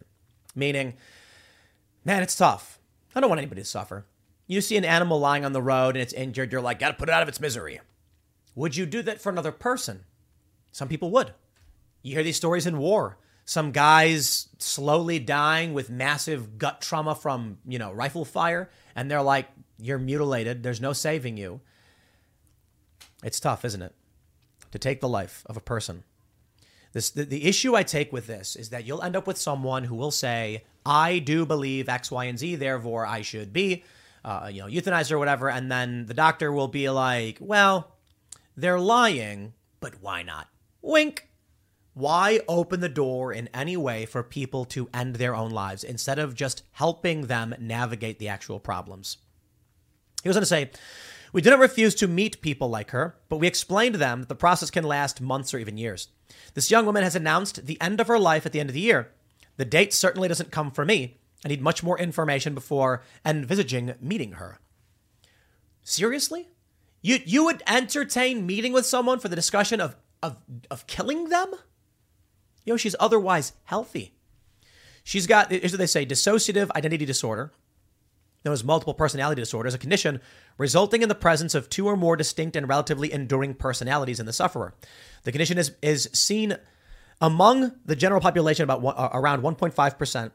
It's the result of repeated long-term childhood trauma. 90% of those with DID have a history of abuse and neglect. The condition develops in early childhood before the brain can develop a single integrated identity. Treatment ordinarily involves the treatment of symptoms, palliative therapy, and psychotherapy without medical treatment. It is rare the condition abates on its own. Diagnoses of the disorder have increased dramatically in recent years, in part due to the development of more diagnostic tests in the field of psychology and new techniques to image brain tissue. The condition is often deeply distressing for its sufferers. More than 70% of people with the condition attempt suicide once, at least once. And it's sad, man. I want you to live. I want you to be healthy. How do you deal with something like this? What is like 40 personalities? Does she like black out like in the TV shows and then come to and she's like robbing a bank or something? I don't know, man. They go on to mention assisted suicide is illegal across most of Europe. Switzerland permits assisted suicide. Active euthanasia is not legal. While illegal in France, a Citizens' Council has begun debating the country's approach to end-of-life care generally and the legal status of assisted suicide. Recommendations will be presented to Parliament in March of this year. I just think it's murder. And it's tough because, like I said, someone might be like 80 years old and just, paralyzed and dying, like just make it stop the pain. And then it's tough. It's like, what do you do, man? Do you force them to suffer? But the problem here is you've got these young people. Look, man, we want them to live. But there's a lot of ways to harm yourself. And I hope nobody does. And if you're worried about it, you're thinking about it, you call somebody immediately, right? But I don't know. We can certainly stop the assistance of it. But people are going to do it anyway. But that's no excuse to run these facilities. It's interesting because there's similarities in the abortion argument. Pro-lifers will say, we get, the leftists say, we're going to go back to the coat hanger. And then the conservatives are like, yes, right, we get that. We are just not going to make it legal for a doctor to assist you because it's killing the baby. Why would we want this? We're heading in this direction where people are going to start taking their own lives, and we don't want them to. How do you navigate it, man? There's this creepy ideology of population reduction, and they are more than happy to entertain people ending themselves, either through gluttony, physical destruction, or this. Sad story, man. I'll leave it there. Next segment's coming up in a few minutes. Stick around, and I will see you all shortly. All right, you got me. I'm here. You got me talking about the cop who banged a bunch of the other cops. But here's why I'm doing it. First, here's the story. Tennessee cops, including married female officer, fired after repeated wild sex romps. Yeah, that's the story. Yo, the story won't go away. Why? Tell me, please, comment. Why? Why is everybody so obsessed with a local cop banging a bunch of other cops? It's not news. It doesn't impact us, but fine. I'll talk about it. I'll talk about it in the context of relationships, marriage, and people's desires and all of that stuff. And I will just say that it was January 9th that this story was posted to the New York Post. I don't know when the story actually came out, but apparently like some female cop had like an orgy with a bunch of cops. And then all of a sudden, I see this story nonstop for the past several weeks. It's the 24th. And I'm asking people, why is it news? Like, why are you talking about it? It's like these things happen. We know they happen. It doesn't exemplify anything harshly political. It doesn't exemplify anything strongly cultural, although a little bit in terms of like marriages and things like that. But what is newsworthy?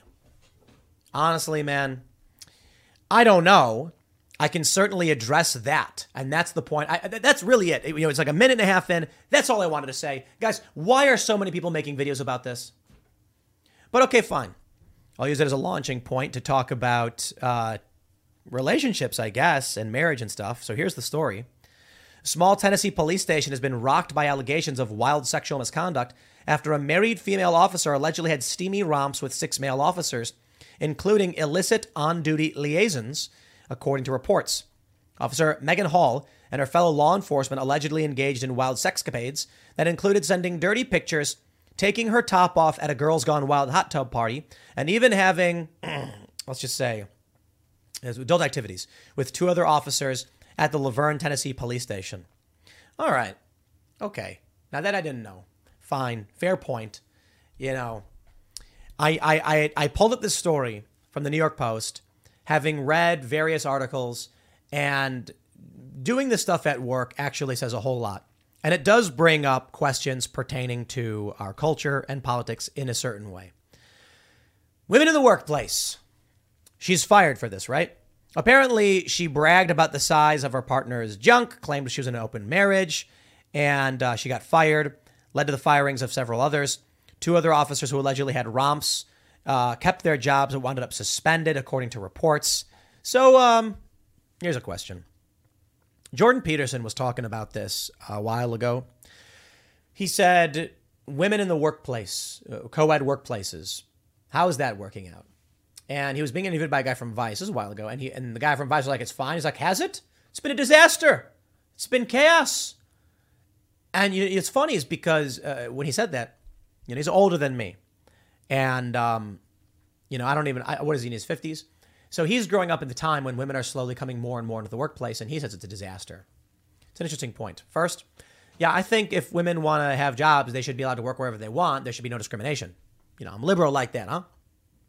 Interesting point, however, that he was making is that men and women expect different things socially. And he made a good point. A point that I brought up. A point that I'll bring up now for you.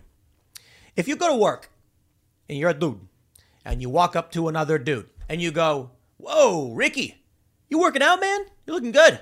That's a nice suit. What is that? What is that made of? Velour?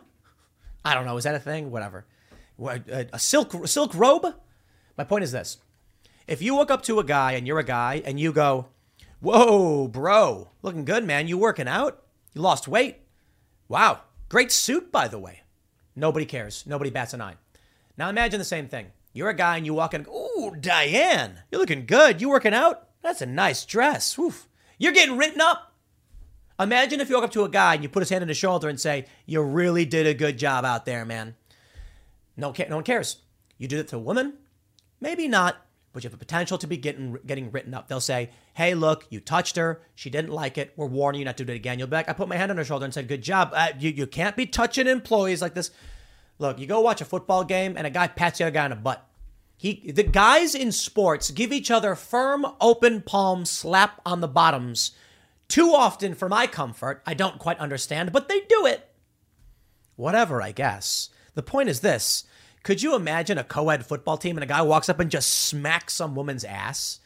You're going to get in trouble for that. So that's an interesting point. Jordan Peterson brings up the different social demands that people have based on whether they're male or female. Now, I guess the end result is woke people are trying to remove those distinctions, which brings me to the very difficult question that the left lost their minds about. Oh, they can't handle the hard questions and the logic behind their own ideas. Sex work is work. That's what they say. My attitude with this, I'm like, dude, if this lady wants to go around and do it, I don't care. There's a question about appropriate workplace behavior, in which case, well, okay, you shouldn't be doing this stuff. I guess you get fired. Sex work is work. if that's true and there is no distinction between sex work and work, like I hire a guy to be a janitor and then someone else hires a woman to be a pleasurer, you think there's no distinction? This is what I tweeted. Then can a boss instruct an employee as part of their duties to perform adult activities on them? And the left lost their mind and they're like, Tim's so dumb and no, of course not. And I'm like, thank you for proving my point. Sex work is not work. Sex work is sex work. It is distinct, culturally, socially, legally. You do not expect, this is what I said, as a lawyer, you walk into the office, you got a little garbage can. They say, hey, we're going to need you to empty out your garbage can at the end of the day. Just tie it, throw it in the bin on your way out. That would not be seen as unreasonable by anybody. But hey, I'm not a janitor. You can't make me clean up garbage. Yo, come on, dude. Work cleanliness is a part of the job. Now, what if someone said, hey, it's just work. Whether you're a janitor or not, you clean up the garbage. What if some guy hires a personal assistant and then he says, okay, the job is to answer the phone, check the emails, and then provide pleasurable services to assist? No, of course not. You can't do that. We all say no to that outright. That's the point about the workplace stuff. So while I certainly think everyone's obsessed with this story because it's salacious gossip about a woman who's not newsworthy, not a public figure, and I even saw like a video, like they followed her home or taking pictures of her like, oh, we got her. It's like, dude, who cares? You want to have a conversation about workplace dynamics between men and women? Fine, let's do it. But I got to criticize the obsession with the gossip of this story. I don't know, man. These people are just absolutely obsessed with talking about how these people were hooking up. Good for them. I hope they had fun. They're human adults. Consenting adults can do what they want. Let's talk about the elephant in the room there. The fact that in 99.8% of circumstances, probably 99.999, if it was only men, this wouldn't happen. And the reason I say 99.999 is because I know that gay guys exist and that dudes, hook up. But if you didn't have a woman in the workplace, people would this would not have happened. There would be no suspensions, there would be no firings, there would be no controversy. So my question then is, which direction do we go? Are humans sexual and allowed to engage in such? And that means even if it's at work, as long as it's not interfering with the workplace process, they should be suspended for it? Or is it substantially distinct, meant to be kept in private, not to be in public, not to be in the workplace? I go with that one. Keep it to the privacy of your own home. I don't want to know your business. I don't care about your business, but you shouldn't be doing it at work. And then I'm going to get all the feminists mad, but yo, what up? Jordan Peterson made that point. How do you respond? He said it was a disaster. I mean, is it? This would not have happened otherwise. You would not have this scandal and this controversy. But is it freedom versus security? Is it pros and cons?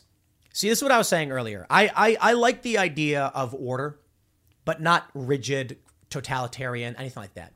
Just like some structure. And knowing this stuff doesn't happen would be good. The fact that we're seeing it happen more and more, not so good. So what is our solution to this problem? Here's what I think: the left is pushing the idea that it's totally fine on purpose because they know there is no solution. They know that if you take adult men and women and put them in the same place and they're bored, they're going to do things that sound fun with each other. But they want it to be not like that. Well, I suppose I should say they want to normalize it because currently it is a problem. That's the thing. To regular working people, to your average American, this is a problem. Cops should not be doing this on the job. But how do you have stabilized work environments with men and women together? Now, I can already hear the left. They're saying, oh, Tim's saying that people can't help themselves. Dude, I'm saying that the percentage is greater than 0. I didn't say it was greater than 50. I didn't say it was greater than 10, 5, or even 1. It's greater than 0. That men and women will, if you know what I mean, in the workplace and then cause problems and get fired. I know. I can hear the leftist arguments. Yeah, but people will steal from the workplace, but people will do other crimes in the workplace. I know. My point is, that's why they're trying to normalize this kind of behavior and this kind of stuff. They're trying to, sort of just say, don't be mad about it. It's going to happen. It's going to happen. So look, I don't know, final thoughts. You got me. Nobody would shut up about it. I'm seeing people post about it. I said, fine, let's talk about it. I'll leave it there. Next segment's coming up tonight at 8 p.m. over at youtube.com/TimCastIRL. Come hang out live. Thanks for hanging out. We'll see you all then.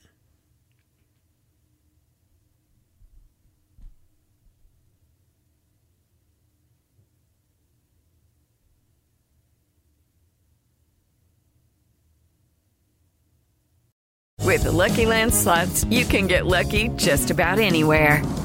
This is your captain speaking. We've got clear runway and the weather's fine, but we're just going to circle up here a while and get lucky. No, nothing like that. It's just these cash prizes add up quick. So I suggest you sit back, keep your tray table upright, and start getting lucky. Play for free at LuckyLandSlots.com. Are you feeling lucky? No purchase necessary. Void where prohibited by law. 18+ terms and conditions apply. See website for details.